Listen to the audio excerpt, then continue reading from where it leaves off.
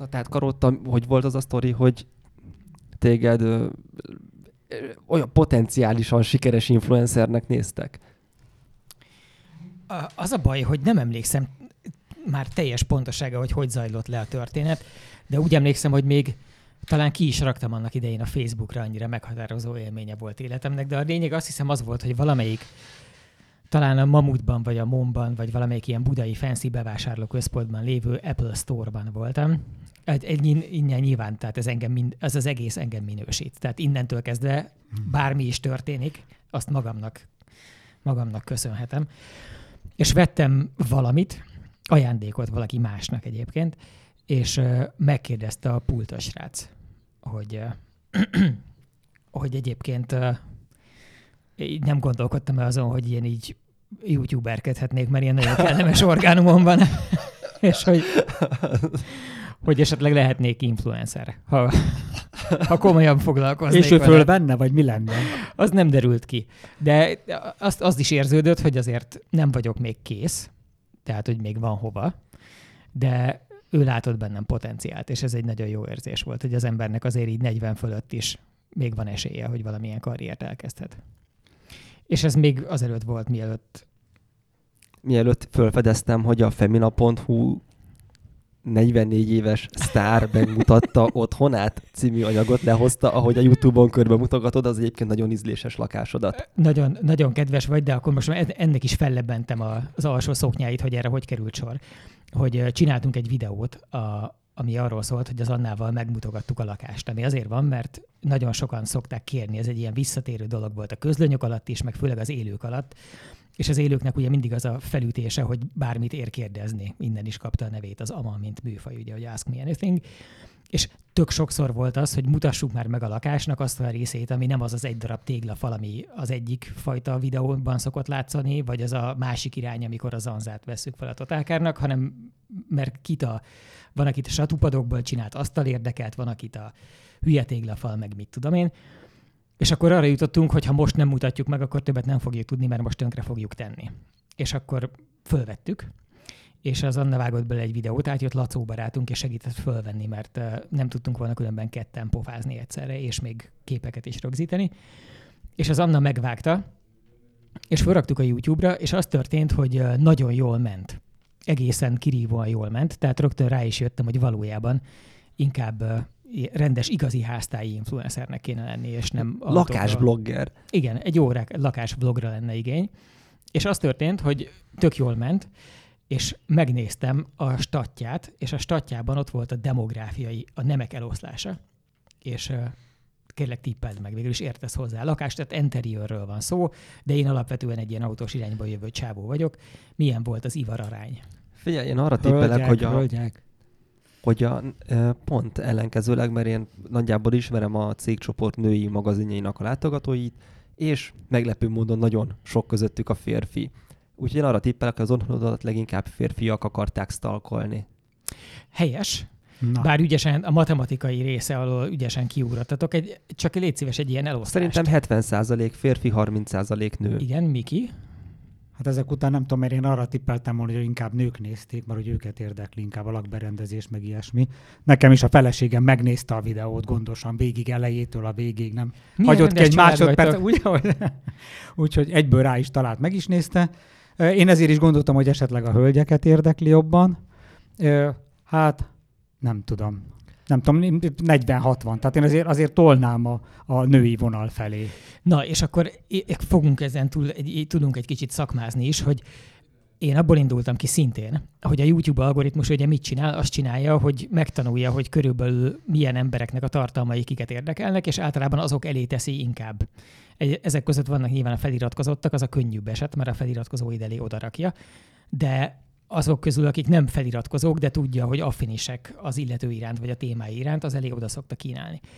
És ezért elővigyázatosan, amikor feltöltöttem, akkor van egy olyan, hogy Cars and Vehicles, vagyis ilyen autók és járművek kategória, és direkt nem oda tettem, ahol az én videóim általában lenni szoktak, hogy ezzel is jelezzem az algoritmusnak, hogy ebben nem lesznek autók, hogy nehogy az legyen, hogy megkapják az én népembe tartozó rendes autós emberek, és akkor ott kiborulnak, hogy de hát bakker, itt csak a matchboxok látszódnak az autón, vagy az asztalon díszként, és egyébként egy lakásról szóló videó, hanem van egy olyan, hogy hobbies and style, és abba a kategóriába tettem, hogy segítsek a robotoknak is megtudni, hogy ez egy másik dolog, és például csajok elé érdemes oda tenni.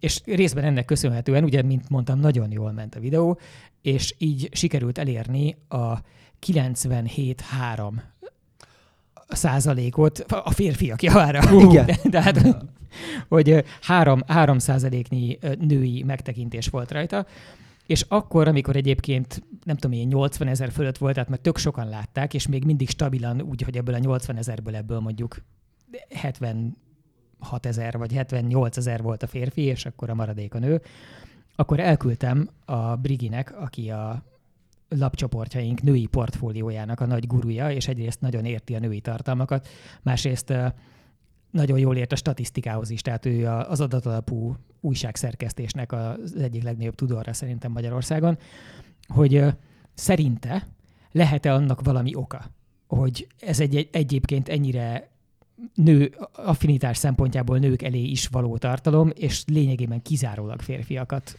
hoz rá a YouTube. És akkor azt válaszolt, hogy ez rohadt jó, nagyon tetszik, kirakjuk. Amivel... De akkor te tudtad előre, hogy ki lesz akkor. De akkor ezen a ponton még én belül vívódtam, mert nem ez volt a célja a gyakorlatnak, sőt, ráadásul mire elküldtem neki, addigra már ez egy lecsengő fázisban lévő videó volt, tehát nem hogy nem a megjelenés előtt ment ki, hanem tényleg már a, nem tudom, 4. napja körül küldtem el, amikor feltűnt, hogy a statisztikája olyan fura. De így is ilyen aranyosak voltak, hogy kirakták, és ezzel együtt sem sikerült a bűvös 10%-ig feltornázni a női arányt. Én egyébként ugye a saját háztartásomban tudom, hogy nálunk csak 100% férfiak nézték meg, mert se a feleségem, se a lányom nem látta. Viszont az elejétől a végig néztem az otthonodat. És egy dolog hiányzott belőle, ugye a leghíresebb ilyen lakás bemutató belsőséges videót az Index forgatta még régen, amikor a Farkasházinak a WC-jét lefényképezték valami politikai gyűlés kapcsán, és akkor ott ki is lett dobva a stáb, hogy Mimike itt szokott kormolni, vagy valami ilyesmi dologgal, és te nem mutattad meg a WC-det. Hát akkor egy nagy spoiler jön. Tehát egy nagy farkasházi ing, az kimaradt. Mondjuk a farkasház és a WC az amúgy is egy tök jó fogalomtársítás volna, de hogy szóval az a nagy spoilere az égéstérnek, hogy valójában lesz egy második része is ennek, még az is lehet, hogyha nem vigyázunk, harmadik része is lesz, mert 1,5 órát forgattunk, és abból felet dolgoztunk föl eddig, és gyönyörűen föl van az egész vágóképezve, és azok a helyiségek, amikre nem került sor, például a WC, azok is mind megvannak. Csak, és tökre nem undin, szóval nem a csimbókokat dolgoztuk föl a WC-ben, hanem ott is vannak ilyen viszonylag jó pofa megoldások. Rákészültetek erre, hogy kitakarítva, rendbe rakva, vagy nem nálunk mindig voltatok? Ilyen makulátlan. Mindig makulátlan rend van és tökéletes tisztaság. Egyébként tényleg nem készültünk különösebben rá, és ezért nem is olyan a videó. Azt egyébként többen írták is, és ráadásul mindenki nagyon szeretettel, tök jó fej volt egyébként. Szerintem ennyire jó fej kommentelői kört én még a büdös életben nem láttam a YouTube-on, nem hogy alattam, de így sehol. És többen is kiemelték, hogy milyen jó érzés volt egy olyan lakásos videót látni, ami úgy néz ki, mint egy lakás, amiben laknak. Tehát lógott törölköző a fürdőszobában, amik ráadásul azok a törölközők, amikbe törölköztünk, és nem az szerint, amit oda designort az interior stylist, hogy akkor annak megfelel, hogy honnan jön a fény, és éppen milyen színhőmérsékletre vannak húzva a softboxok, akkor melyik törölközőt érdemes milyen szögben odaakasztani, semmi ilyen se volt, hanem így begyalogoltuk és fölvettük azokat a dolgokat, amik egyébként is láthatóak lennének. Nyilván nem játszottunk rá, hogy az undorítóak azok nagyon ki legyenek emelve.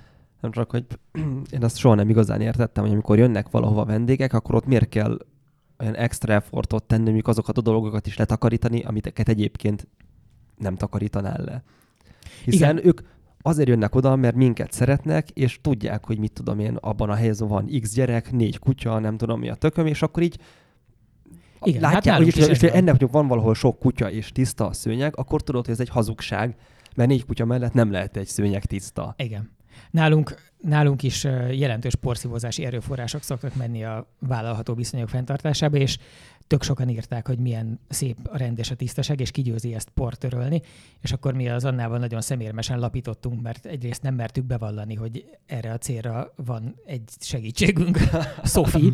Valójában Sophie-nak köszönhető a rend, de Sophie-nak egyébként az égésteres vonatkozása is van, hogy őt a Total Car fandomon keresztül találtuk annak idején, amikor az előző takarító nénink, aki egy egészen fantasztikus néni volt egyébként, de nyugdíjba vonult, és akkor kellett találni valakit, és akkor kiírtam a Facebookra, és így ajánlották Sophie-t, aki egy fiatal csaj, és elképesztően profin tolja ezt az egészet, tehát hogy ilyen rendesen, hivatásszerűen tolja, és egy piros Ford Fiesta ST-vel érkezett. Mert hogy rendes bona fide autóbuzi. És jár ilyen mindenféle olyan dolgokra, amikre egyébként mi is, és olyasmikkel is tölti az ST-t, amikkel a magunk fajták szokták. A régi jobb használt autókat keresnek mindenféle obskúrus hirdetési oldalon? De igen, és ráadásul nagyon ügyesen fotóz is. A Sophie már többször majdnem megkértem, hogy fényképezzen le valamilyen nálam lévő tesztautót, hogy ne olyan undorító legyen, mint amikor én próbálok meg lefényképezni valamit, de aztán igazából sose tudtam eldönteni, hogy ez jó fejség vagy rossz fejség. Hiszen végül is az van, hogy biztos, hogy sokkal jobb munkát végezne, mint én, és akkor utána érted, akkor legközelebb az van, amikor legközelebb jön, akkor én állok neki saját magamnál törölgetni. mert a művészete miatt többet nem tudom igénybe venni a munkát, amit egyébként kifogástalanul végez évek óta. Ezek az életnek a nagy dilemmái. Tök nagy dilemmái. Viszont most mindenféle rafkós átkötés nélkül forduljunk rá akkor a mai fő témánkra, hiszen ezért van itt a stúdióban Bazsó Gábor, Gajdán Miklós, és jó magam, hogy megbeszéljük az év autója választásnak a fejleményeit, hiszen most már kialakult az a shortlistnek nevezett dolog, ami a legjobb 7, vagy legesélyesebb hetet gyűjti össze. Hát valamilyen szinten a legjobb 7, hiszen az a 7 autó, tehát ebből a legtöbben lehet választani. A végén, a döntőben, igen. Tehát, hogy olyankor már nincs, hogy akkor ez a 7-be kerül, de te mégis egy előbb kihullottat. Olyat nem lehet. Az már ilyenkor nem játszik. Eleve, hogyha visszaugrunk egy kicsit az időben, akkor eleve ez amikor összeállították a jelenlévők listáját, az a nagy merítést. Te már akkor írtál egy cikket arról, hogy azért ez egy viszonylag a vízszintestől nagyon eltérően valamilyen szögben álló pálya. Kifejtenéd ezt részletesebben? Ha arra gondolsz, hogy a villanyautók felé lejt, akkor stimmel. Érdekes, ugye a zombi pont szóvá tett, hogy behoztam ezeket a listákat. Tehát az egyik lista pont ez, hogy a hosszú listán én próbáltam bejelölni, hogy már csak kíváncsiságból is, hogy hány villanyautó van.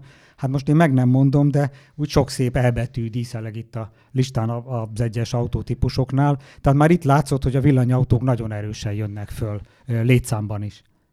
Egyébként erről már beszéltünk adáson kívül. Engem rohadtul zavar, hogy az évautója listából bizonyos autókat nem engednek be, mert hogy az egy ugyanolyan, csak egy másik autó, míg ugyanazonos koncepció mellett másokat átengednek. Tehát a Volkswagen ID4 és a Skoda Enyaq szerepelhetnek külön-külön, míg talán valamelyik másik autót meg pont azért dobtak ki, mert hogy az ugyanaz, mint egy másik, csak más emblémával. Igen, hát Ezt mi alapján döntik el ott, Miki? És tudom, hogy te erről direkt nem akartál valamikor cikket írni, mert nem akartál a saját almodba piszkítani. De majd most. De igen, most piszkíts már oda, mert engem ez egyszerűen zavar. Hát itt az igazság, hogy ezt egy szűkebb csapat dönti el, tehát van az évautója zsűrinek egy ilyen bizottsága, akikben vannak szakértők is, tehát például a finn kollega az egyik, aki egyben főtitkár is a szervezeten belül, tehát így is van benne a vezérkarban, ő például a finn egy technikai újságnak a vezetője, nagyon klassz ilyen téli teszteket szoktak csinálni, és elsősorban... De mi más csináljon az egy finn? Speciál, ha én lennék egy finn újságíró, akkor egész biztos, hogy a trópusi tesztekre szeretném kijegyezni, és akkor ezeket lehetne forgatni mondjuk januárban, föl kéne az egész szerkesztőségnek kerekedni, és elhúzni a 3 hétre a trópusokra. Bocs, az off-topicozásért egyszer egy norvég motoros újságíróval utaztam egy tesztre, és akkor kérdeztem, hogy oké, hogy ti ott Norvégiában tök jó motorokat el lehet adni, mert van pénz rogyásig, de hogy 3 hónap alatt, vagy nem tudom mennyi ott nálatok a nyár, mondjuk 2 hét alatt kell megcsinálni az éves anyagot, és mondta, hogy hát igen, ő ezért Angliában él. Ja, hogy egyszerűen áthelyezte oda minden este. Praktikusan, hiszen a norvég fizetésből Angliában úgy él, mint egy király, és igen. ott többet tud motorozni. És nem zavarja, hogy rossz oldalán ül az autónak, hiszen, ugye? Igen. Nem rossz. Szóval, akkor tehát hogy dőlnek el, hogy mondjuk a Kia EV6 meg a Hyundai Ioniq 5 az egy autónak számít-e, az Enyaq és az ID4 az egy autónak számít-e, a mit tudom én, az e-tronból a Q4 az egy autó-e? Hát ez a csapat ül neki, tehát ugye úgy néz ki az egész, hogy az év elején ők pont fölírják az összes autót, amit várnak, hogy abban az évben lesz. Tehát nem az autógyárak nevezik be az autókat, ez tévedés, hanem maga az évautója zsűri állítja össze ennek, ez a bizottság szedegeti össze, hogy egy adott évben mik lesznek az új típusokat, ezért persze néha tévedések is belecsúsznak. Tehát nem is lehet önjelölni, hanem csak nem. Akit ti választotok. Így van, tehát és éppen ezért is esnek ki a bizonyos típusok, mert arra meg azt mondjuk, hogy ez nem játszik. Például olyanokból, hogy kipontozódik, aminek az egyik volt, ami most így eszembe jutott ilyen szempont, amikor azt mondjuk, hogy valamelyik autó, az valamelyik már létező típusnak egy másik, akár karosszéria, akár hajtáslánc változata, például az EQA esett így ki, a Mercedes EQA, meg az EQB is, mert mind a kettőre azt mondta ez a zsűribizottság, hogy ugyan az előzetes listában mi ezeket belevettük, mint új típusokat, de hát ha megnézzük, akkor tulajdonképpen mind a kettő, az egyik, hogy a B-osztálynak, a másik pedig a GLA-nak, illetve a másik a GLB-nek az elektromos változata, tehát hajtásláncmódosulat, ezért repülnek a listából. Amivel tulajdonképpen lényegében a Mercedes összes nem eredetileg elektromosnak épített autója automatikusan kiesik. Így van. És mert mindegyik sokkal később jön, mint amikor a platformon az első hajtáslánc bemutatkozik, tehát abban az évben nyilván nem jöhet, mert akkor még nincsen belőle, igen. Mire lenne, addigra meg már kidobjátok, hogy igen, de mögött ugye az van, az a korábbi megfontolás, ami szerintem nem teljesen hülyeség, hogy ugyanaz az autó ne nyerjen kétszer, csak azért, mert egyszer kijön 5 ajtósként, másodszor meg kijön kombiként, vagy először kijön benzinmotorral, utána meg kijön villanymotorral. Jó, de hogyha mondjuk egy Alpine A110-ből csinálna a Renault egy shooting brake kombit, nagyon durván átdolgozott padlólemezzel, itt egy full új karosszériával, nagyon sok kompozit megoldással, akkor azt mondanák, hogy srácok, ez tök máshogy néz ki, de ugyanaz a motor van benne, meg van köze, meg ugyanaz a név, akkor sútja, ez csak egy karosszéria változat. Tehát, hogy van valami exakt dolog, vagy itt ilyen eseti döntéseket hoznak. Mivel ugye az évautója zsűrinek egy csomót kell vezetni ezeket az autókat, szerintem akkor azt mondanák így befogottan, hogy jó, ez számítson újnak. Hát de egyébként tényleg, mert gondoljunk itt erre, ami most is szóba került, hogy az Ioniq 5 kontra Kia EV6-os, az elindult a listán külön, vagy elindult az ID4 meg az Enyaq is külön, pedig ugye ott is tudjuk, hogy elég sok összefüggés van a megfelelő két típus között. És akkor a shortlistet azt eldarálod, hogy akkor az mi lett? Gyorsan elmondom, a Cupra Born nevű villanyautó. Ami Ford... egyébként szintén egy ID3. Az meg egy ID3, igen. Hát, majd én kíváncsi leszek, akkor csak sajnos nagyon soká fog kiderülni, hogy hány szavazattal jutott be a Cupra Born. Ezt a szavazatszámlálók tudják, de nem mondják el, hogy minket befolyásoljanak. Tehát a Cupra Born, mint villanyautó, utána a Ford Mustang Mach-E, mint villanyautó, utána Hyundai Ioniq 5, az is villanyautó, Kia EV6, szintén villanyautó, Peugeot 308, az nem villanyautó, vagy nem feltétlenül, Renault Megane E-Tech Electric, hát itt szerintem ebből látszik, hogy ez is egy villanyautó, valamint a Skoda Enyaq IV a 7. a 7-ből. És ez a shortlist, ez már a ti szavazataitok alapján áll össze? Így van. Tehát mindenki beküld egy ilyen 7-es listát, ő maga leírja ABC sorrendben, hogy melyik 7 autót tartja a végül 38 darabos listából. Szerintem melyik a 7 a legjobb. És ilyenkor csak egy 7-es gombócot küldtök be, vagy ezeket más sorrendbe is rakjátok? Nem, ezt senki nem rakja rendbe. Ezt mondom, a szavazatszámlálók tudják.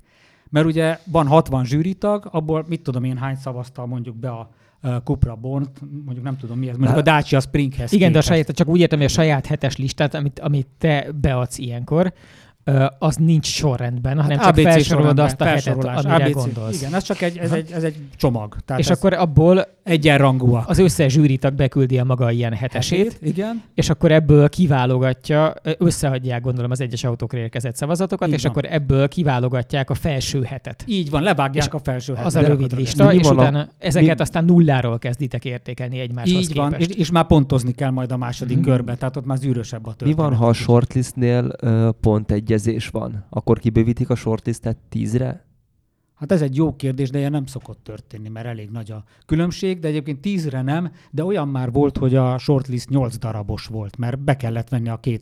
Tehát a 7. helyen volt egyezés, és ott azt beemelték. Így 8 autó volt, ami nem könnyíti meg a helyzetet, de ez van.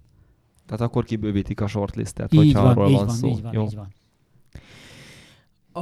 Azok közül az autók közül, amik most bekerültek a shortlistbe, milyen szintű az átfedés a te rövid listád és a hivatalos között? 4 darabos konkrétan. És akkor mondd az eltérést. Hát az eltérés mindjárt a Cupra Born, amivel nekem tényleg az volt a gondom, tehát hogy belenéztem, tehát ugye találkoztam vele Tanniszba az autóval, és egy egy ID3-as. Tehát ahogy beleül az ember, jó, hogy egy más a kárpít, kicsit más az ülés, azt mondjuk rá kicsit más néz ki. Igen. Tehát sokkal jobban néz ki, én szerintem is, mint az ID3, de attól még minden ugyanott van benne, tehát annyira átütött rajta a technikai tehát már akkor egyezés. az belül egy felszereltségi szintje az ID3-nak, ha nem, jól mert értem. kívülről is máshogy néz ki egy kívülről is át van igen, stilizálva. de Kívülről is jobban néz ki. beleülve azt érzed, hogy ID3 jobb anyagokból. Az egy felszereltségi szint, csak kívülről néz ki máshogy. Hát én nem éreztem akkora különbséget a kettő között, úgyhogy én azért nem tettem bele. Mondjuk, amire én szavaztam, az is határeset ilyen szempontból, mert nekem például nagyon tetszett az Audi GT, e-tron GT, amiről ugye technikailag tudjuk, hogy az meg egy Porsche Taycan. Tehát itt megint előjön az, hogy megint előkerül ez az egy autó, 2 autó probléma, ami most engem egyre jobban aggaszt, hogy így mondjam, mert nagyon sok autó van ilyen. Tehát egyáltalán csak megnézzük az autókat, borzasztó. Ráadásul nagyon durván ebbe az irányba megy az egész autóipar. Így van, az egész autóipar. Egyre elkeserítőbb. Én arra emlékszem, és egyébként a villanyosítás ezt még ráadásul tovább súlyosbítja. Az amúgy is platform stratégiával terhelt, meg a globalizáció miatt egyre inkább nagyon sok cég fog össze. Van egy csomó olyan, hogy akár egymással nagyon sok területen versengő vállalatok bizonyos szegmensekben mégis közösen hoznak ki autót, mert úgy éri meg, mondjuk haszongépjárműben közös, pedig egyébként minden másban nem, meg ilyenek. És a villanyautózás ezt rettenetesen súlyosbítja. Nekem az utolsó előtti tévés évadunk volt, az azt hiszem, vagy lehet, ez a legutolsó, amiben most már Stellantisnek kell hívni, ugye, tehát szerepelt benne, le kellett forgatnom a Peugeot 2008 elektromos változatát, a 208 elektromos változatát, és az Opel Corsa E-t, ami 3 formában egyébként lényegében pontosan ugyanaz az autó, és oké, hogy az emberben dolgozik egy kicsi ilyen szakmai, meg műszaki kíváncsiság, hogy ennyire hasonló alapokra hogyan lehet azért mégis valamennyire különbözőt csinálni, meg ilyenek, de a végére azért csak úgy elcsigázódsz, hogy baszki, azért ezek így tulajdonképpen így ez mégiscsak az a vége, hogy tehát egy tanulsága van, hogy a 2008 az jobb volt, mint a másik 2, de ezen kívül leginkább az volt a tulajdonsága, hogy úgy lehetett várni a munkanap végét, mintha az ember egy kőbányában dolgozott volna. Látod, ez a sztárságnak az árnyoldala, hogy 44 éves sztár azért megdolgozik keményen a státuszért, hiszen ez egy rohadt munkának. Te most elmondtad, és nekem az életkedvem elment egyébként. Ez nagyon nehéz fenntartani. Tehát az a baj, hogy mi a Totalkart eredetileg részben arra találtuk ki, hogy megpróbáljunk relatíve szórakoztatóan adni át információt, és eleve már az információ átadást egy kicsit elcsigázóvá teszi, hogy ugyanazokat az információkat kell átadni, de közben nem intézheted el az egészet annyival, hogy ez ugyanaz, mint a másik, mert az abból indulna ki, hogy akkor aki éppen azt nézi azt az adást, az tudja, hogy a másik milyen volt, de hát honnan tudná? Tehát nem kérdeztem ki, nem is biztos, hogy látta, lehet, hogy akkor még nem meg se született az illető az előző héten, amikor az volt adásban.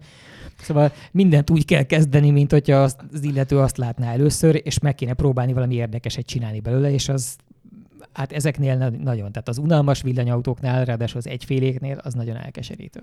Pont itt a villanyautó platformosítástól várom azt, amiről már szerintem beszélgettünk égéstérben is, hogy eljuthatunk-e oda, hogy amikor vannak ezek a gördeszka platformok, arra majd az lesz, hogy nagyon kis cégek építenek rá olyan dolgot, amilyet te kérsz tőlük. Igen. És az szerintem a Mikivel válvetve szoktunk ilyenkor bólogatni, hogy az lesz. Igen, az lesz. Én is ezt szeretném, meg ezt viszont látnám, és akkor az Asszúr szokta azt mondani ilyen racionálisan, hogy ez nagyon szépen hangzik, de hogy ott az engedélyeztetés, meg az ilyen papírmunkák azért nem ennyire tiszták, hogy ezt majd így lehessen csinálni. Biztos, hogy az Asszúrnak igaza van, mert ő azért ezekhez nagyon jól szokott érteni, de én azzal együtt is azt arra számítok, hogy szerintem mostanra már élelmes, valószínűleg nagyobb részt kínai vállalatok elkezdték fölvásárolni az autóipar hőskorából az összes jól csengő coach builder cégnevet. Tehát az ilyen Mullinerek, meg Parkwardok, meg azok, amik még, tehát ezeknek egy részét már így is úgy is fölvásárolgatták, meg felszereltségi szintnek szeretik elsütni, meg lelakni, meg a formatervező stúdiókat, az ilyen giákat és hasonlókat autógyárak. De szerintem, amit lehet találni, azt így összesöpörgetik és megveszik, és mindegyikhez előbb-utóbb ki fog jönni valami, ami alatt egy relatíve szabvány gördeszka lesz, valamilyen ma még a mobiltelefóniából ismert kínai gyártócégnek a gördeszkája, és a 29-30 környékén pont valamiért csődbe ment, mondjuk a nagy gazdasági világválságban tönkrement, de addig jól csengő nevű coach builder cégnek a nevében lesznek szerintem autógazdagon.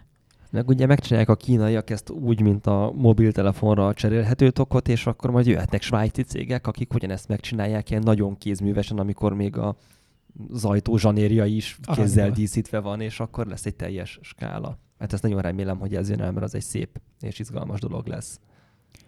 Hát illetve amikor ugye már semmi se lehet elég drága az igazán gazdagoknak, és akkor majd jönnek azok a közel-keleti milliárdosok, akik áttekercseltetik a versenytesztlájuknak a motorját, hogy vigyed innen a szarrezet, és aranyból megtekercselteti magának ugyanazt, mert azért az úgy mégiscsak jobb. Bár erről nekem hogy hívják jutott az eszembe. Egyrészt a Rolls-Royce Black Badge, mint nagy csoda, meg volt egy telefon.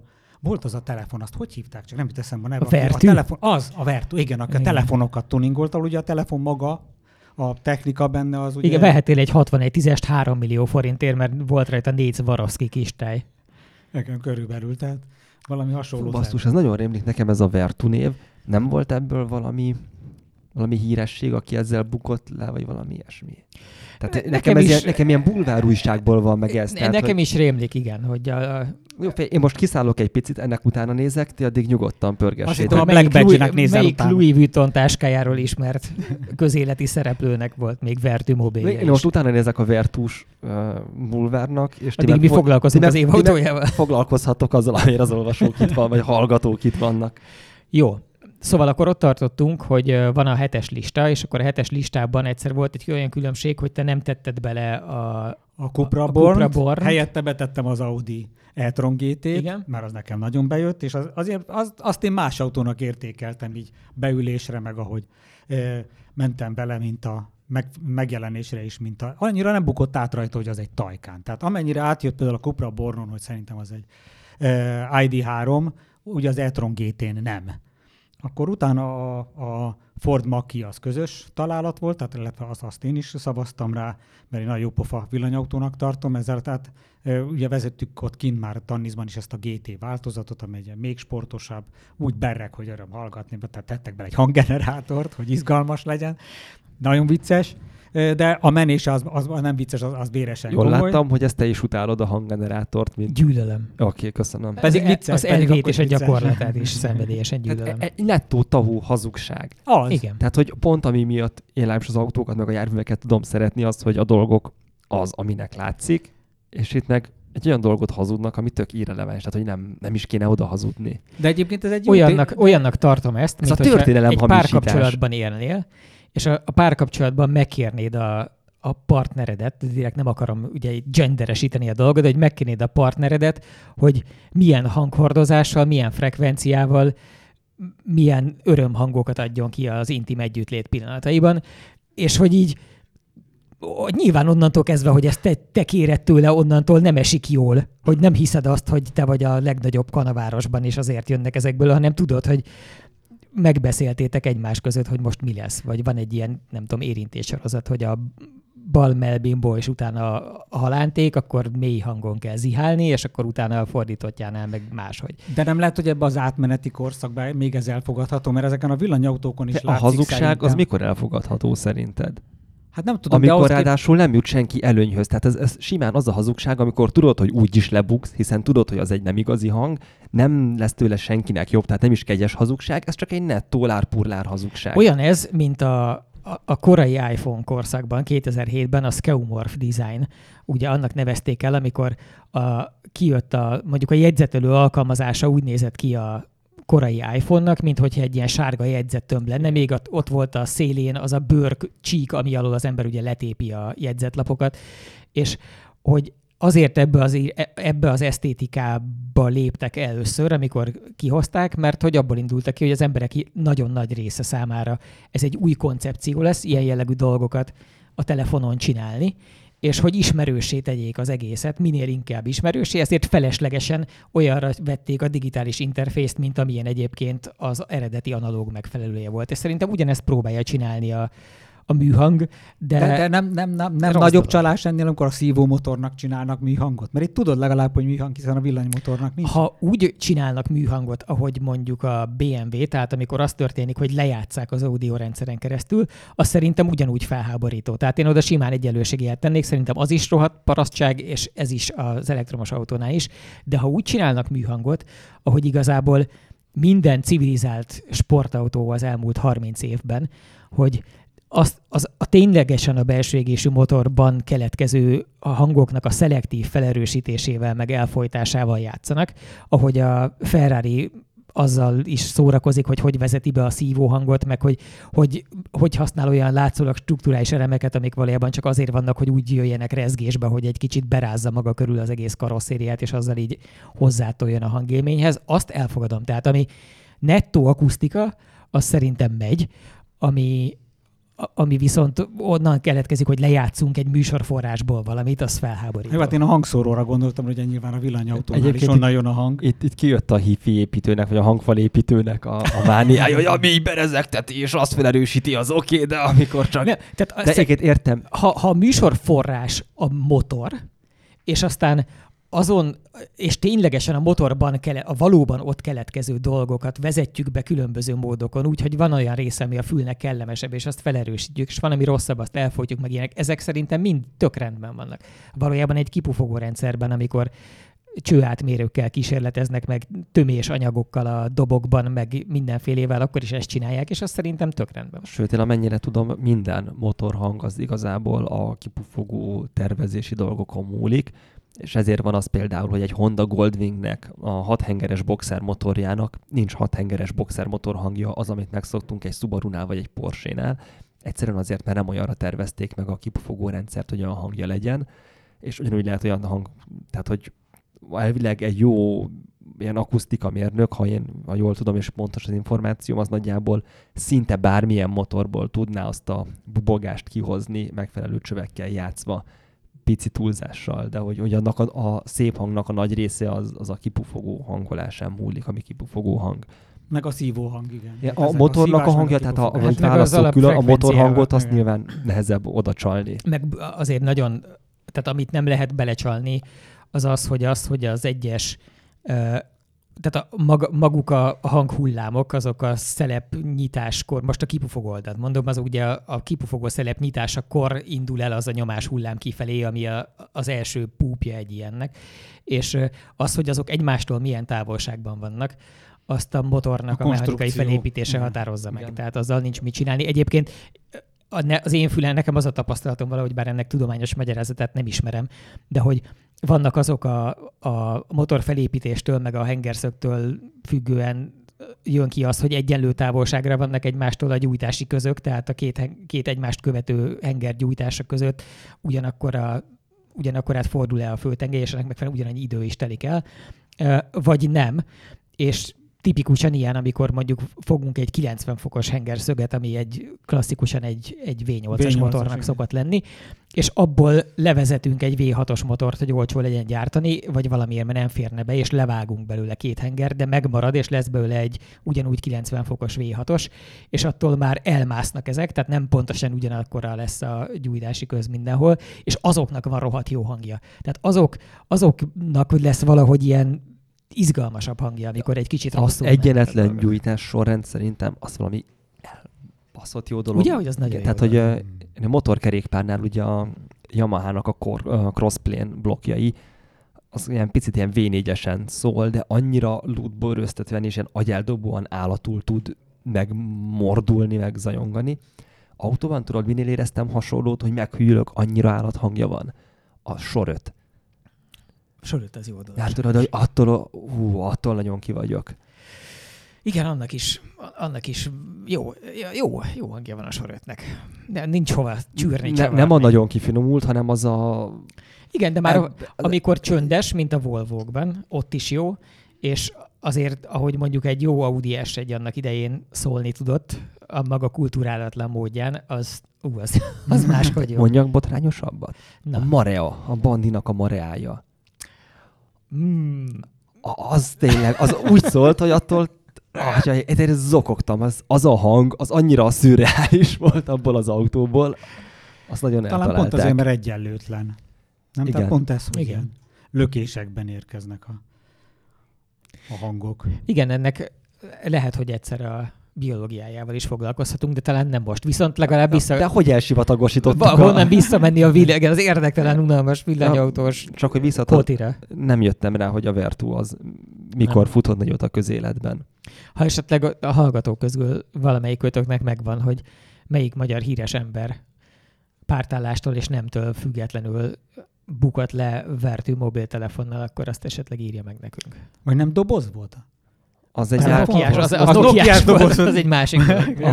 A Vertu rejtély megfejtőjének egy héna ajándékot tudunk felajánlani.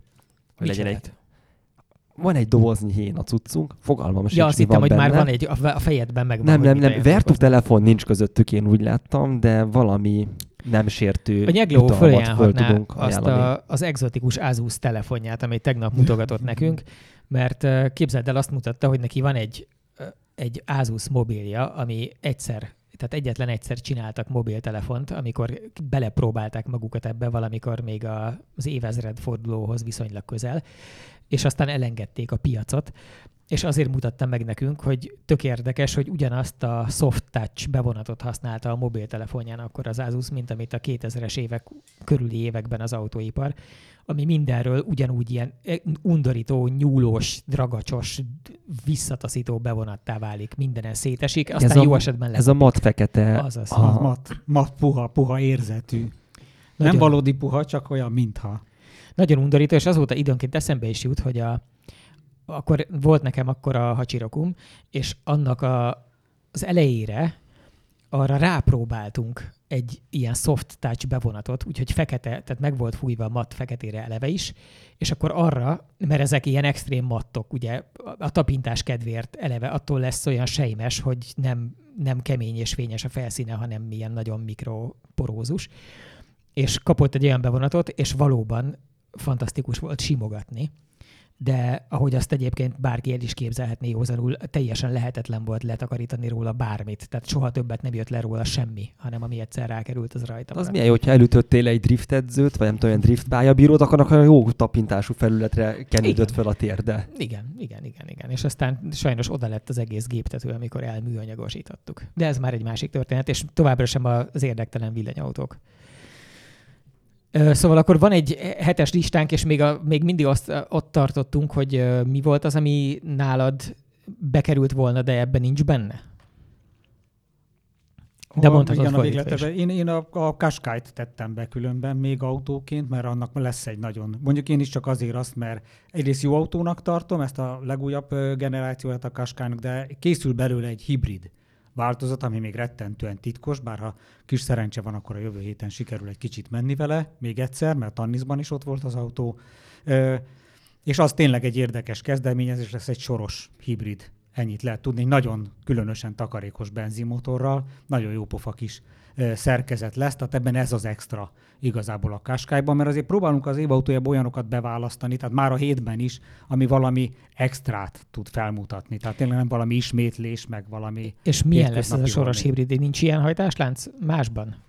Majdnem ilyen van, tehát a Hondának a hibridje az hasonló egy kicsit, de ott még van egy olyan megoldás, amikor egy kuplunggal összezárják a benzinmotor direktbe a kerekekkel, tehát a Hondában sincs ugye váltó, a benzinmotor főleg egy generátort teker, a generátor termel az áramot, és ezzel az árammal egy olyan villanymotort táplálunk, ami a kerekeket forgatja, kivéve így a nagysebességű... a vonatok, nem? Ez nagyjából ez a dízel elektromos mozdonynak, a Nohabnak, Szergelynek és társainak a hajtás módszere. Valóban így történik, hogy a dízelmotorral hajtjuk a generátort, és a kerekeknél van lenn a villanymotor, majdnem úgy, mint az autóban, és azok forgatják a kerekeket. Tehát ami érdekes még ilyen szempontból, csak az megint más, az a Ward-Leonard hajtás, ahol egy villanymotorral tekerünk egy dinamót. Tehát ugye megjön a váltóáram a felső vezetéken, abból csinálunk, az teker egy villanymotort, egy váltóáramú villanymotort, amivel tekerünk egy egyenáramú dinamót, és annak az egyenáramú dinamónak az árammávt juttatjuk le a kerekekhez, és úgy vontatja a vonatot. Szóval lehet ezt cifrázni. Ez inkább exotikusnak, mint jó, hát itt praktikusnak. Hát igen, csak itt ugye az a probléma, hogy így kellett egyenirányítani. Így van, ez gyakorlatilag egy egyenirányító megoldás, tehát ugye a későbbi villanymozdonyoknak pont az egyenirányítás volt, a szilícium egyenirányítóknak a megjelenése, ha jól emlékszem, ez tette lehetővé, hogy ezt az egész dolgot el lehetett fejleszteni, és kvázi direktbe, hát ugye az átalakítón keresztül lehetett a váltóáramú felsővezeték árammal táplálni a villanymotorokat, a vontató motorokat. És milyen egzotikus, hogy akkor onnan, hogy a vonatok úgy kezdték, hogy van egyszer a váltóáram a vezetékben, aztán abból az AC motorral meghajtott dinamón keresztül megcsinálják a DC-t, amivel hajtják akkor gondolom a DC motor. Igen, mert régen ugye az volt a probléma, és a villanyautók azért sem tudtak áttörni, én szerintem, mert ugye csak egyenáramú motorok voltak, ugye most szinte kizárólag háromfázisú szinkronmotorokat, váltóáramú igen, és pont ezt akartam, hogy innen jutottunk oda, hogy a modern villanyautó az meg ehhez képest azzal kezdi, hogy megérkezik a váltóáram, azt először egyenirányítva elteszi az aksiába, majd igen, az aksiból megcsinálja belőle a váltakozó áramot. Mert tárolni viszont csak egyenáramot tudunk, tehát itt meg ott jön vissza. És a váltakozó árammal hajtja utána a modern AC motorokat, amíg meg minden. Igen, fordult a technika, kifordult magából. A Honda E-t, ami ugye DC motoros, de nagyon ritka, tehát nagyon kevés olyan van. Jó, tehát betetted volna a Qashqait, és még azon kívül volt ilyen? És én még betettem volna a Teslát is, ami szintén nem került be, mert nekem a Tesla is melyik, a 3 vagy az Y? Ez az Y volt. Mert a 3 az már nagyon régi. Az Y igen, is olyan, hát a 3 már volt talán 2 éve. Ugye a Teslákkal mindig az a baj, szegényekkel mindig elkésnek. Tehát már külföldön, meg Amerikában egész szép pályafutást futnak be. Én ennek tudom azt tulajdonítani, hogy bár ugye azt hiszem a 3-as is, meg annak idején a Model S is bejutott a 7-es döntőbe, de tovább nem jutott ennél. Most az Y a 7-es döntőbe sem jutott be, lévén, hogy már egy tulajdonképpen évek óta létező típus. Ugye itt azért került be a listába, az évautója a listában, mert ez ugye főleg egy európai évautója lista, és Európában most került forgalomba idén. Kezdte pályafutását itt nálunk a Model Y. Ez egy kicsit szerencsétlen helyzet, mert szerintem lehet, hogy a Model Y többeknek tetszett volna, vagy többen beválasztották volna a 7-es listába, ha egy frissebb típusról van szó. Minden szinten. És különösen ironikus lesz ebben, hogy van annak bizonyos gyakorlata az évautója történetében, hogy olyan villanyautó nyeri, ami aztán lényegében tömegtermékké nem válik, vagy csak soha, vagy csak nagyon kicsit, vagy nem tudom, tehát nem is tudom, hogy mit számítunk tömegterméknek. Nyugodtan mondjuk ki, hogy a Jaguarnak az I-Pace-ére gondolsz. Például igen, amiből nem is tudom, hogy mostanra hány 10 000 darab készülhetett, de kevés, és soha nem is szánták egy nagy volumenű terméknek, nem is ők gyártják, ugye, hanem a Magna csinálja nekik. És ehhez képest meg a Teslák mostanra több milliós darabszámban léteznek. Igen, hát ez egy izgalmas felvetés, de tényleg az történt, hogy én erre emlékszem, hogy akkor az I-Pace borzasztóan tetszett, mint autó, tehát igen. tágas belső tér, tehát egy csomó mindenki oda volt érte. Igen. Mi is nagyon szerettük. A Pap Tibivel egyszer elmentünk, és csináltunk róla egy nagyon jó hangulatú videót, amelynek során nem rögzítettünk hangot. de az jó. Istenem, éreztük magunkat. De aztán végig live voltuk hang nélkül. Igen, de látod, ez ugyanaz a problémakör, aminél mindig, ez a másik, aminél sokat problémázom, mint az Alpiné volt annak idején, az Alpin 110-esé, hogy egy eszméletlen jó autó, tehát tényleg egy olyan autó, amire mondhatjuk azt, hogy ahogy az elődjére erre is emlékezni fognak, tehát aki ismeri, tehát mondjuk itt jön a probléma, hogy aki ismeri és vezethette, az azt fogja mondani, hogy hú, hát ilyen autó még itt a 21. században, hogy milyen jó ezt vezetni, meg ülni benne, meg minden micsoda dolog, tehát ez tényleg egy olyan, ami téren és időn átmutat, mint az elődje. Ugyanakkor olyan kicsi példányszámba megy ki, hogy erről nem sokan győződhetnek meg, és nem sokan tehetik el így az emlékeik közé.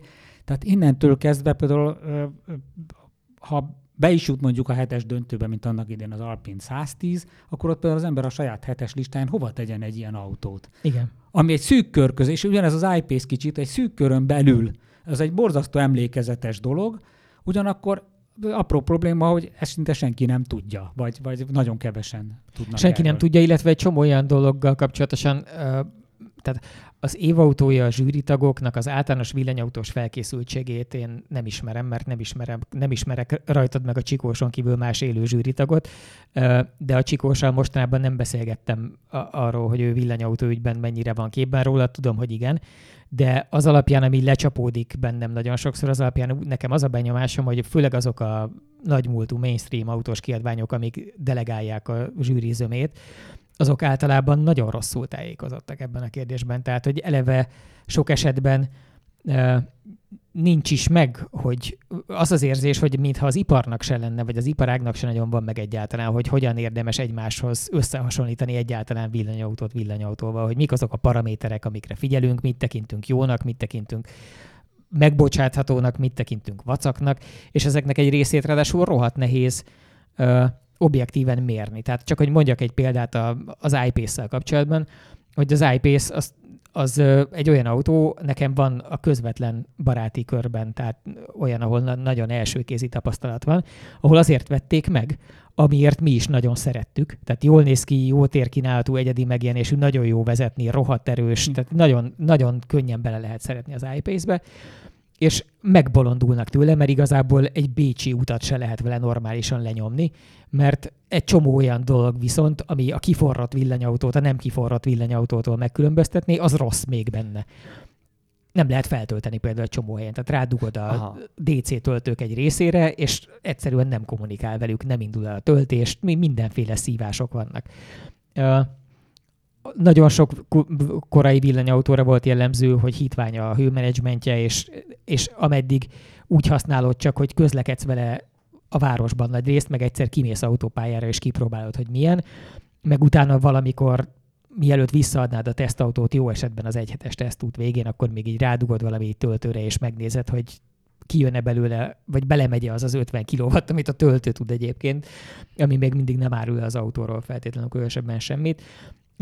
És ez nem fogja megmondani neked azt, hogy ha ugyanazzal az autóval arról lenne szó, hogy neki indulnál mondjuk Bécsnek, vagy akár csak a Balaton távolabbi sarkába, úgyhogy nyár van és 40 fok, és megy a klíma, és mész az autópályán, és megállnál, és rá kéne egy gyors töltened, akkor mit fog csinálni? És van egy csomó olyan autó, ami ezeket a helyzeteket nem tudja kezelni, és ezért miközben a prospektusba beírt paraméterei alapján látszólag jó, a valóságban teljesen hasznavehetetlen ezekben az élethelyzetekben másokhoz képest. Szóval ezeket nagyon fura.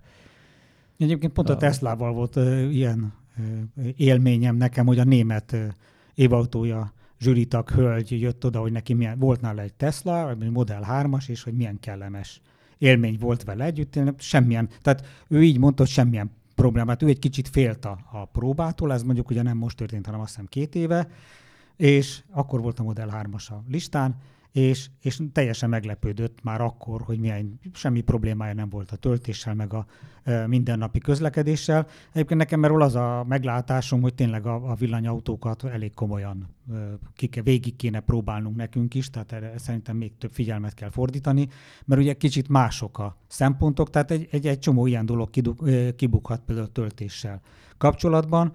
Például nekem gondom volt például pont a Skoda Enyakkal, azzal együtt, hogy én is beneveztem a hétbe, mert hogy alapból például a nagy akkumulátoros kivitel is egy 50 kW-os töltővel kapható alapszinten, amit én kicsit keveslek ahhoz képest, hogy mondjuk 80 kWh az akkumulátor, amit a nagyobbik akkumulátoros autóhoz adnak. Még akkor is, ha tudjuk azt, hogy Magyarországon ugye túlnyomó többség van az egyenáramú töltők, autóban 50 kW-osak jelentős számban, tehát abból van rengeteg. Tehát mondhatjuk, hogy minek nagyobb töltő bele, ha úgyse tudod föltölteni. Csak nekem pont az a meglátásom, de lehet, hogy tévedek, hogy a villanyautóval nagyon sokan, és akkor lesz egyenrangú, de ezt erősítsd meg, vagy cáfolj meg, ha gondolod, akkor lesz a magyar, leginkább talán a magyar közönség szemében, de valószínűleg külföldön is igazán egyenrangú egy ilyen belső égésű motoros autóval.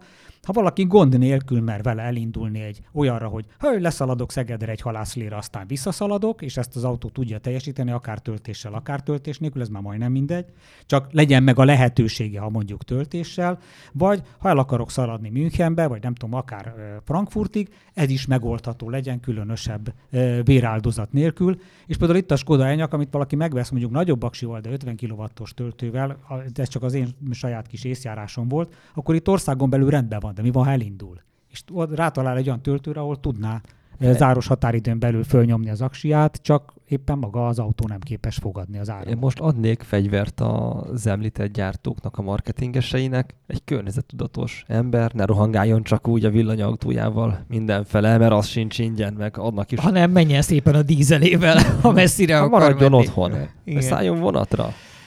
Azt hittem, hogy elküldöd őket olyan országból, nagyon környezetbarát módon gyártják az áramot, és akkor ott sokkal kisebb szén-dioxid kibocsátás mellett. Tele, onnan jöjjön haza, és akkor induljon. Nem, de az továbbra sem megoldás, ha rosszar az autó. Még az én magyarázatom az megoldás erre.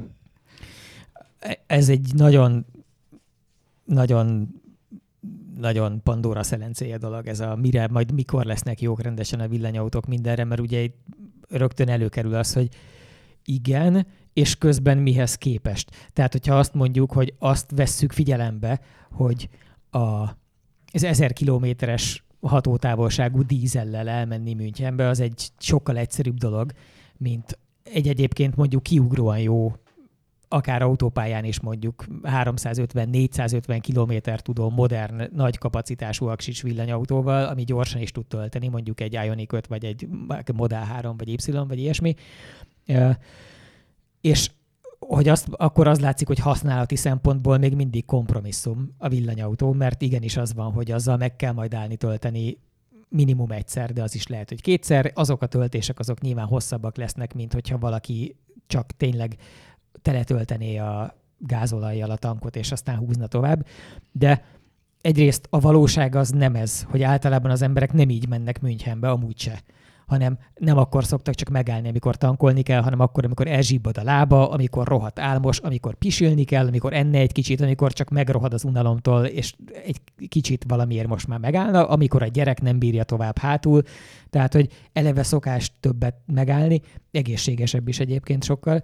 Másrészt nem vesszük bele a dolognak az értékelésébe azt, hogy mindeközben melyikkel mennyit fogyasztottunk, és az kinek milyen volt. Egyrészt mennyibe került a sok esetben, másrészt meg, hogy milyen volt a dolognak a környezetre gyakorolt hatása. Tehát, ha csak azt nézzük, hogy használati szempontból melyik a kellemesebb és komfortosabb, akkor azért szerintem még van nagyságrendileg 5-6, akár 8 éve is a belső égésnek, ameddig azzal komfortosabb nagyon messzire utazni, mint az elektromossággal, csak nem szabad szerintem csak azt az egy dimenziót elemezni. Tehát ott van az a szopódás, amiről egyébként már volt remek anyagunk, a Trafix szállította be nekünk, hogy szar az a rendszer, hogy minden országban más töltőrendszer van, és ilyen app kell, olyan app kell, ilyen token kell, nem csak bedobod a pénzt és elfogadja, nem tudsz csak úgy kártyával fizetni, hanem be kell regisztrálni és föl kell menni online, és ezek a szopódások, hogy eltöltesz 10-15 percet, ha nincs rutinod, hogy az külföldön megtalált töltővel te töltsél egy kis áramot, és ezek pont egy olyan dolog, amit országok kormányainak a közös megegyezése fog tudni átidalni. Erre lenne jó az Európai Unió az ilyenekre, hogy azt mondja, hogy minden mobiltelefonon kötelező az USB-C, meg hogy minden autóban is kötelező a valami, és hogy ugyanúgy... Egységes roaming díj. Hát vagy roaming díj, vagy legalább az, hogy valamilyen, tehát definiálhatnának egy ilyen API-t, amin keresztül lehetne magát a dolognak az azonosítás meg a tranzakcióhoz tartozó részét nagyjából lebonyolítani. És tehát az egészben az a fura, hogy ilyenkor állandóan nyígnak az autógyárak, hogy ez milyen rohadt drága dolog egy ilyet kiépíteni. Hogy rettenetes mennyiségű pénzt húztak le már most ezen a jogcím, ugye az egyik legnagyobb európai hálózat, az Ionity, ami ugye azért emlegetjük sokat, mert azok nagyon gyorsak az Ionity töltők, tehát azok, amikkel ki lehet maxolni általában még a gyorsan tölteni tudó villanyautókat is. Kinek a tulajdona? Az egy konzorcium, amiben benne van a BMW, a Daimler, a Hyundai, a Ford talán, és mintha még valami lenne. Talán, gondolom a Volkswagen csoport. Audi, Porsche. És nagyon sok EU-s pénz is van az Ionity-ben ráadásul. És ezzel együtt is sokkal szarabbul működnek, mint mondjuk egy Tesla Supercharger hálózat, és összehasonlíthatatlanul kisebb is. És valójában a nagy összehasonlító tesztek jelentős részét egy csomó piacon részben azon keresztül nyerik Teslák, hogy azt mondják, hogy az autó eleve is tök jó szokott lenni, de az az élmény, ahogy egy Teslás egy Teslával tölteni tud, ahogy a Superchargert használni tudja, az tényleg olyan, mint egy másik dimenzióban keletkezett volna. És az egészben az a lenyűgöző, hogy ők ezt meg tudták csinálni úgy, hogy megfinanszírozták saját maguktól. Tehát nem rommá pumpolták az illetékes államokat, hanem nagy részt saját forrásból meg tudták csinálni ezeket, ami azért van, mert igazából annyira nem drága. Csak az volt a kérdés, hogy valaki bele akarja tenni ezt a pénzt, vagy nem. És ameddig egy autógyár úgy volt az elektromobilitásra, hogy az valami, ami majd így jön, és mindenkinek kurva rossz lesz, és majd kevesebb ember fog emiatt dolgozni, meg el kell küldeni a munkaerő egy részét, meg különben is miből fogunk élni, ha nem hordják vissza az autókat a kötelező szervizekre, és itt tovább, és itt tovább. Addig nyilván alapvetően nem igyekszik erre költeni, és megcsinálni saját erejéből, hanem inkább veszékel, meg összefog, meg a konzorciumban rágja a gittet, megpróbál mindenki az oda menni, hogy adjon neki pénzt. Amikor meg úgy vagy, hogy ez az egyetlen terméked, mint a Tesla, nincs B-terv, meg C-terv, hanem az van, hogy akkor veszik meg az autódat, ha tudják használni az autódat, akkor tudják használni, ha fel tudják tölteni, a töltőhálózat szar, akkor kussolok, nem veszékelek, hanem telepítek töltőhálózatot, és kiderül, hogy ilyen egyébként fiszfasz méretű cégnek, hiszen amikor a Tesla ezt elkezdte, akkor nem a világ legértékesebb autógyára volt, meg sehol nem volt még a $1 trillió piaci kapitalizáció, hanem egy ilyen a sír környékén tántorgó kis cég volt, csak akkor is összerakták fejben, hogy ez a villanyautó és a töltőhálózat az együtt. De valahogy a pénz elkezdett feléjük áramolni. Azt valahogy el tudták érni, hogy részvényként, vagy tehát valahogy elkezdett a pénz jönni, amiből ők ezt finanszírozták. Tehát volt egyfajta bizalom irántuk egy idő után. Egy bizonyos körbe, befektetői körbe, gondolom. Egyrészt nyilván a befektetőktől volt pénz, a Musknak sok pénze volt benne, ugye a legelején. Volt amerikai kormányzati hitelük is, amit ők visszafizettek egyébként, és ez nagyon szórakoztató is olvasni, hogy hányszor olvassák a Tesla fejére, hogy az amerikai kormány pénzéből, meg az adófizetők pénzéből működik, miközben ugye volt a 2008-as nagy világválság, amikor a General Motors ilyen $10 milliárd nagyságrendben kapott iszonyatos mennyiségű pénzt, és nyelte le, tehát az sosincs, az abból nem lett visszafizetve egy cent se. Ahogy ugyanígy az FCA koncern is ugye úgy tudott megkeletkezni, hogy az eredetileg független autógyárként létező, aztán a Daimler által szerencsétlen módon felvásárolt Chrysler csoport Jeepestől, meg mindenestől, ők is valami iszonyatos mennyiségű pénzt nyeltek el magukban, majd aztán az egészet megette a Fiat. Szóval nagyon sok ennél sokkal fájdalmasabb suskus volt, a Tesla meg visszafizette idő előtt azt a pénzt, amit saját maga, tehát amit ő kapott akkor az államtól. És nem tudom, hogy mennyire követitek, vagy nem, de nagyon szórakoztató. Van olyan chart, ami azt ábrázolja, hogy az egyes autógyáraknak, amikor, tehát szokás nézni a piaci kapitalizációt, ami ugye arról szól, hogy az összes részvényük megszorozva a részvénynek az árával, és akkor abból megkapod azt az elméleti értéket, hogy ugye az egész cég értéke az akkora.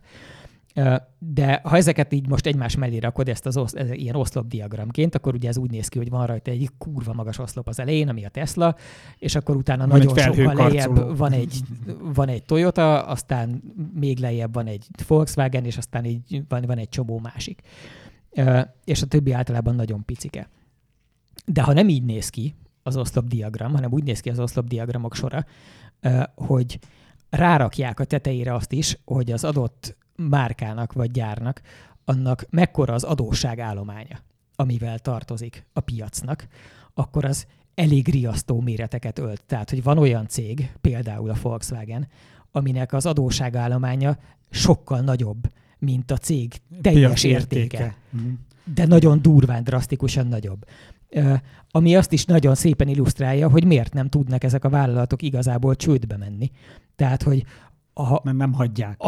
Nincs az Isten, hogy ne legyen másik, 3 milliárd euró megmenteni egy céget, ami ha bedől, akkor visz magával 100 milliárd eurós nagyságrendű adósságon keresztül egy ilyen nagy dominóban mindent magával, nyugdíjalapokat, bankokat, tehát itt azért nagyon fontos intézményeknek a nagyon súlyos pénzei vannak benne. A Deutsche Bank, ha minden igaz. Tehát igen. A Deutsche Bank az egyik legnagyobb.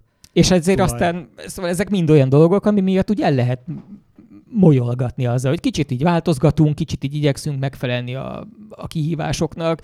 Vannak szarabb éveink, vannak jobb éveink, de senkinek se kell attól félnie, hogy majd ténylegesen beleállnak a földbe, mert azt tudják, hogy tényleg a világ minden embere és nagyvállalata és politikusa meg fog mozdulni előtte, és így a két kezükkel tartják őket dőlés elől, hogy csak az ne legyen, nehogy az legyen. Erről az üzleti modell jut eszembe, amit egy magyar kamionos fuvarozó cégnek a tulajdonosa volt, hogy akkor kiderült róla, hogy mit tudom én, van hány milliárd tartozása. És akkor megkérdezte tőle egy címbarája, hogy figyelj, te így ezzel az adóssággal így nem félsz? És mondja, hogy hát amíg csak 300 millió tartozása volt, addig igen, ő félt. De most, hogy ennyi van, hát féljen mindenki más. Egyébként féljenek a hitelezők. Igen, és jogos. És azt akkor nevezhetjük. Én eddig azt hittem, hogy ez ilyen hazai dolog, de most, hogy elmondtad, azt látom, hogy ez a nagy autógyártóknak az üzleti modellje az ugyanaz, mint a, nem tudom, XY van okos erre BP-nek. az a szófordulat, hogy too big to fail, ugye úgy hívják ezeket a cégeket, hogy túl nagy ahhoz, hogy csődbe menjen, és ezekre hatványozottan igaz. Visszakanyarodva az évautója. Már megint listázunk? megint listázunk egy kicsit. Hogy néznek ki azok az élményeid, hogy te most mit érzel? Kiket szeretsz ebből a listából? Az nem ér, mert akkor lebukunk. Mert én egyébként azt a hetet, akit beneveztem, azt szerettem, de hát nyilván volt egyfajta sorrendem, mint hogy majd a második körbe kell is egy sorrendet összeállítani. Nem tudom. Tehát például én nagy bajba vagyok azzal már egy kicsit, hogy a Hyundai Ioniq 5-ös, vagy Ioniq 5-ös, meg a Kia EV6-os is például bejutott, mind a kettő. Uh-huh. Tehát én például kíváncsi is lennék rá, hogy került be mind a kettő, hogy hányan voltak esetleg olyanok, akik mind a kettőt feltették a maguk kis hetes listájára egyáltalában véve, még ugye ABC sorrendben, mert nekem például az volt, hogy ez egy kategóriás autó. Tehát például a Renault Megane és a Hyundai között nem érzek ilyen ütközést, mert az két külön kategória. A Megane egy sokkal kisebb autó, tehát ott mondhatom azt, hogy az egy másik kategória, abban a kategóriában én egész jónak tartom a Megane-t. És akkor itt jön a kérdés, hogy igen, de ebben a nagy kategóriában, ahol az Ioniq tartozik, meg a Kia, ott melyik a jobb?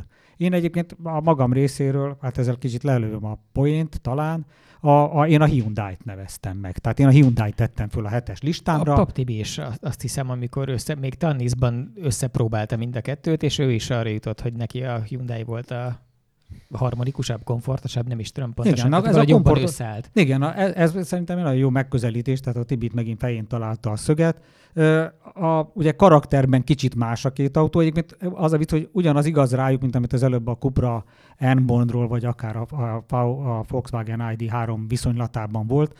Tehát ha az ember csak a technikai részeket nézi, akkor látja, hogy a műszerfal ugyanott van, a légbefúvók ugyanott vannak, tehát ami az autónak technikai része, ami a műszerfalon belül van, illetve a műszerfal alatt, tehát a ruha alatt, meg a kárpitok alatt, az tökéletesen ugyanaz a történet, de mégis sikerült két külön karaktert beállítani, ugye a Kia az a sportosabb, tehát ezt is hozza a klasszikust, hogy a Kia a sportosabb, kicsit alacsonyabb is egyébként az autó, de ebből következik, hogy kicsit kisebb is a belső tere. A Hyundai-nál meg nagyon rámentek a kényelemre, és ezt a komfort, kényelem, biztonság, meg ez a forma is, például a Hyundai-nak a formája is szerintem nagyon érdekes, egy ilyen kimondottan jól eltalálti a jövőbe mutató forma, tehát erről visszavilágít, hogy ez egy modern, adott esetben elektromos autó. Úgyhogy én a Hyundai-t tettem be, de valakik mások úgy gondolták, hogy nekik meg a Kia jött be jobban. Én ahogy nézegettem, különben például az angoloknak voltak azok, akik úgy általánosan a Kiától jobban el voltak ájulva, mint a Hyundai-tól. Mert sportosabb a vezetési élmény. Lehet, hogy azért. Igen. Valahogy nekik például a Kia volt a kerekebb, tehát ők meg annál érezték úgy, hogy a forma, meg a beltartalom az jobban összejön. Nem tudom. Tehát nekem meg a Hyundai, tehát azzal együtt, hogy mind a kettőt próbáltuk, úgyhogy most lesz majd izgalmas, mert amikor majd a döntő jön, akkor vicces, hogy ez a két autó is egymás ellen fog vívni. Igen, közben csak visszacsatolok arra, mert nem szeretek üres adatokat mondani, hogy csak az autógyári adósságok, közben kitúrtam az idevágó listát. Na. A Volkswagen, ez most 2020. február 15-i, tehát nem nagyon napra kész, de azért nincs nagyon messze a jelentől. A Volkswagen adósságállománya 222 milliárd euró, dollár. Hát az mostanra egyébként egész közel van ez a kettő egymáshoz. A forint irányából nézve nagyon közel van. Szóval 222 milliárd a Volkswagen, 183 milliárd a Toyota, 169 milliárd a Daimler, 155 milliárd a Ford, és a Tesla egyébként 13. Tehát, hogy egy rendes nagyságrenddel. Hát de lehet, hogy ez a villamosítás ára, ennyibe kerül az átállás. A Tesla meg ezen már túl van.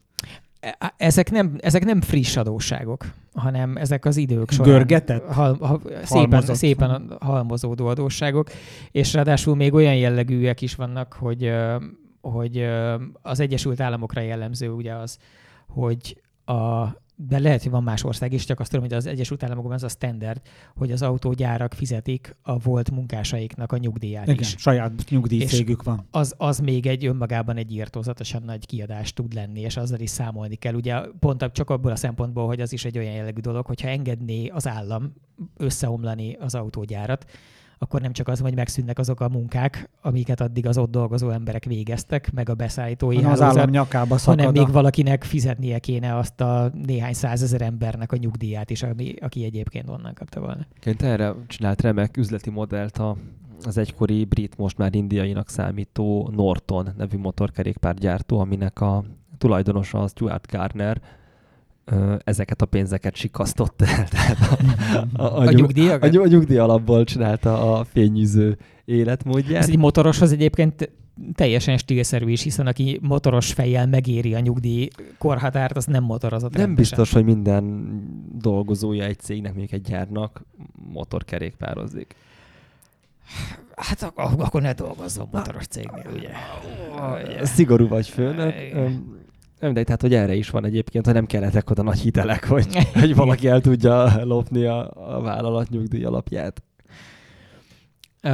A felsorolásból azért pont a Hyundai Kiát kezdted, mert azokat szeretted az ideiekből, akkor nagyon, vagy ezt nem mondhatod meg, mert még nem szavaztátok le? Nem mondhatom. Ja, még nem mondhatod. És mi az, amit még nem mondhatsz meg, de még kedvelted? Hát egy másik kategóriában szerintem nagyon ügyes lesz a Megane, amit csak még pont a Megane az, amivel így mentünk, így nagyon jó benyomásokat keltett első körbe, hogy miket tud az autó, mi van benne, mekkora, stb.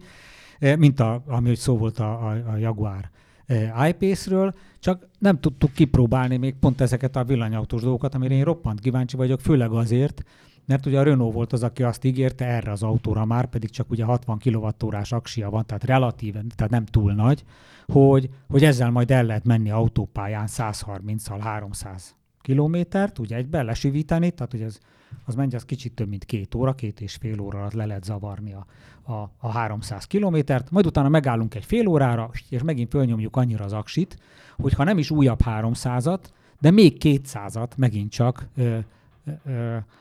autópálya tempóban lehet vele haladni. És megmondták, hogy milyen aksi van benne?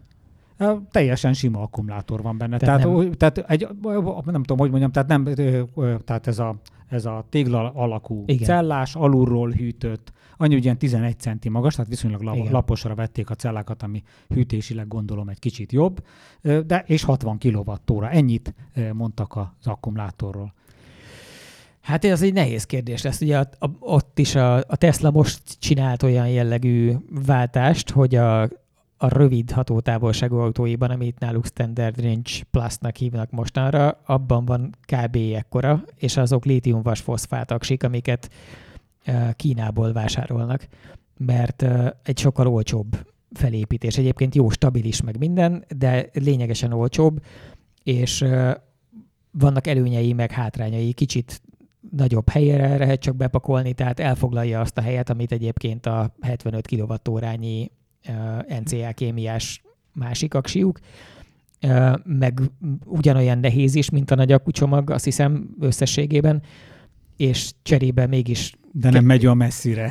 Nem megy olyan messzire, viszont azt mondják, tehát úgy nézett ki, hogy néhány mérföldet az amerikai, az EPA szabvány szerinti hatótávjuk, nem tudom fejből az adatokat, de hogy 10 mérföldön belül van a különbség, amennyivel rövidebb hatótávot csinál ez a lítium-vas-foszfát, mint amíg kb. Ugyanannyi kilovattóra volt a klasszik NCA aksiból.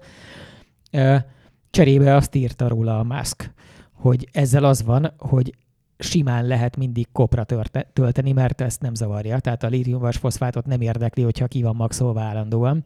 Míg ugye a hagyományos aksiknál mindig azt kérik ők is, meg mindenki más is, hogy a lehetőség szerint a felső 10%-ot azt ne használja az ember, csak ha nagyon muszáj, mert tudja, hogy pont ki akarja autózni, vagy nagyon ki van centízve, pláne akkor gyors töltővel. 100%-ig, igen, de alapvetően azt szokták javasolni, hogy inkább mondjuk ideális esetben 10 és 80% között használva az igazán jó. De ezeket viszont lehet, és akkor a Mégánál erről nem volt szó. Nem, hát mondom, itt ezt tűzték ki, tehát ezt lenne jó ellenőrizni, hogy ezt tényleg tudja az autó. Én azt kalkuláltam, hogy így az azt jelenti, hogy valahol 20 kWh körül kéne neki fogyasztani 130-nál, ami azért érdekes érték, mert én nem sok autót tudok, ami ennyiből kijön, konkrétan egyet se, amelyik ilyen sebességnél, mert általában inkább 24-25 körül szoktak lenni, és akkor még kérdés, hogy megy benne a klíma, stb. Tehát a egyéb fogyasztók be vannak-e kapcsolva, mert azért jó lenne, ha az ígéretet beváltanák, meg szerintem tehát valahogy érdekes nekem ez így berögződött, hogy ez egy elvárás sokakban. Úgy, ha ezt látnák, hogy a villanyautók ezt tudják, tehát tényleg nem kell autópályán vele lábújhegyen közlekedgetni csak azért, hogy a fogyasztás meg legyen, mert ugye sok villanyautóval el lehet menni 300 kilométert, csak mondjuk 90-nel. Mert akkor a fogyasztás ugye 15 kWh-ra megy le körülbelül, és akkor mondjuk egy 60 kWh-s akkumulátor teljesen elméletileg ugye akár 400 kilométerig is elmenne. Tehát akkor vidáman tudja 300 kilométert, az más kérdés, hogy akkor a menetidőm az 3,5 óra, ha jól számolom. Tehát mindenképpen több, mint ha 130-al süvítek. Tehát ugye az tényleg egy cél lenne szerintem, tehát én elfogadom azoknak a kifogásait, akik ugye jönnek a belső égésű motoros autóval, és ők azt mondják, hogy ő azzal 130-al szeret menni autópályán, mert oda akar érni. Miért kényszerítik őt arra, hogy 90-nel menjen, csak azért, hogy és menjen fél órával vagy 3-4 órával többet egy nem is túl nagy távolságon, csak azért, hogy ne kelljen ütre-fütre töltögetni, meg túl hamar lemerüljön az autó. Hát ez nagyon szép átkötési lehetőséget biztosít nekünk arra, hogy elmeséljem, hogy én azért kell, hogy határozottan elvágjam ezen a ponton az égésteret, mert oda kell érnünk időre átvenni a Mercedes EQS tesztautót, ami jelenleg a Mercedes szerint legalábbis az Európában kapható legnagyobb hatótávolságú autó, főleg, hogyha ezt az autópályán és messzire menést nézzük. Ott a szigorú EPA, tehát az amerikai standard szerint 547 km a hatótávolsága, és a VLTP-t azt meg sem tudom mondani most fejből, de majd ki fogom túrni rendesen. De meg tudom mondani, 770 km a VLTP-je, ami... 770-et megy el egy feltöltéssel? A VLTP Na jó, de az VLTP ez a magyar az a kemény kamu. A VLTP szabvány az, amit nem... Hatótávok motor nem hanggenerátora. lehetetlen megcsinálni, akkor, hogyha 20 fokban nagyon kellemesen lassan mész, és igazából autópályának azért nem mész nagyon a közelébe se, hanem leginkább ezzel a kellemes, hát amit a villanyautó igazán élvez, amikor így lassan mehet. Ez a város, országút, igen, tudsz gyorsítani, vannak lassítások, igen, visszatöltésekkel. Akkor tudja a 770-et, az autópályán biztos lényegesen kevesebb, de hogy mennyivel kevesebb, azt sajnos nem fogjuk tudni megmondani, mert hogy nem, úgy alakult, hogy ez egy 24 órás teszt tud lenni, tehát elhozzuk 3-kor és visszavisszük 3-kor holnap, ami alatt a rommá merítés, teljes feltöltés, az sajnos igazából nem passzírozható be, de meg tudjuk nézni, hogy hova képzeli a világ legelső autógyára a legtetejét a villanyautózásnak. És akkor ebből csinálsz egy videót, amit meg lehet tekinteni majd a YouTube csatornánkon, ahova iratkozzatok fel. És, hogyha lemaradtok róla, akkor kiküldjük a Visszapillantó című hírlevelünkben, amire iratkozzatok fel, és további kellemes napot mindenkinek. Sziasztok! Sziasztok! Várjál, és a sok feliratkozás közben ki fog Weber Gábor könyvet venni? Azt mondjad meg. Na jó, figyelj, a TV-shopnak ezt a részét Jürgen Fuchs-karottának azt átadom. Én átveszem, mert én olvastam is, saját szabad akaratomból, és rohadt jó. A webergábor.otakar.hu nevű webshop linken lehet megvenni, akár magadnak, akár autózás szerető, vagy Forma 1 szerető ismerősnek karácsony előtt olcsóbban, mint ahogy a könyvesbolt árulja. És arról szól, hogy hogyan alakul át a Forma 1 nagyon durván pont most. Erre utal a címe is. Szóval vegyetek Weber Gábor könyvet is, ha a sok feliratkozás között még esetleg ráérnétek. És most tényleg sziasztok!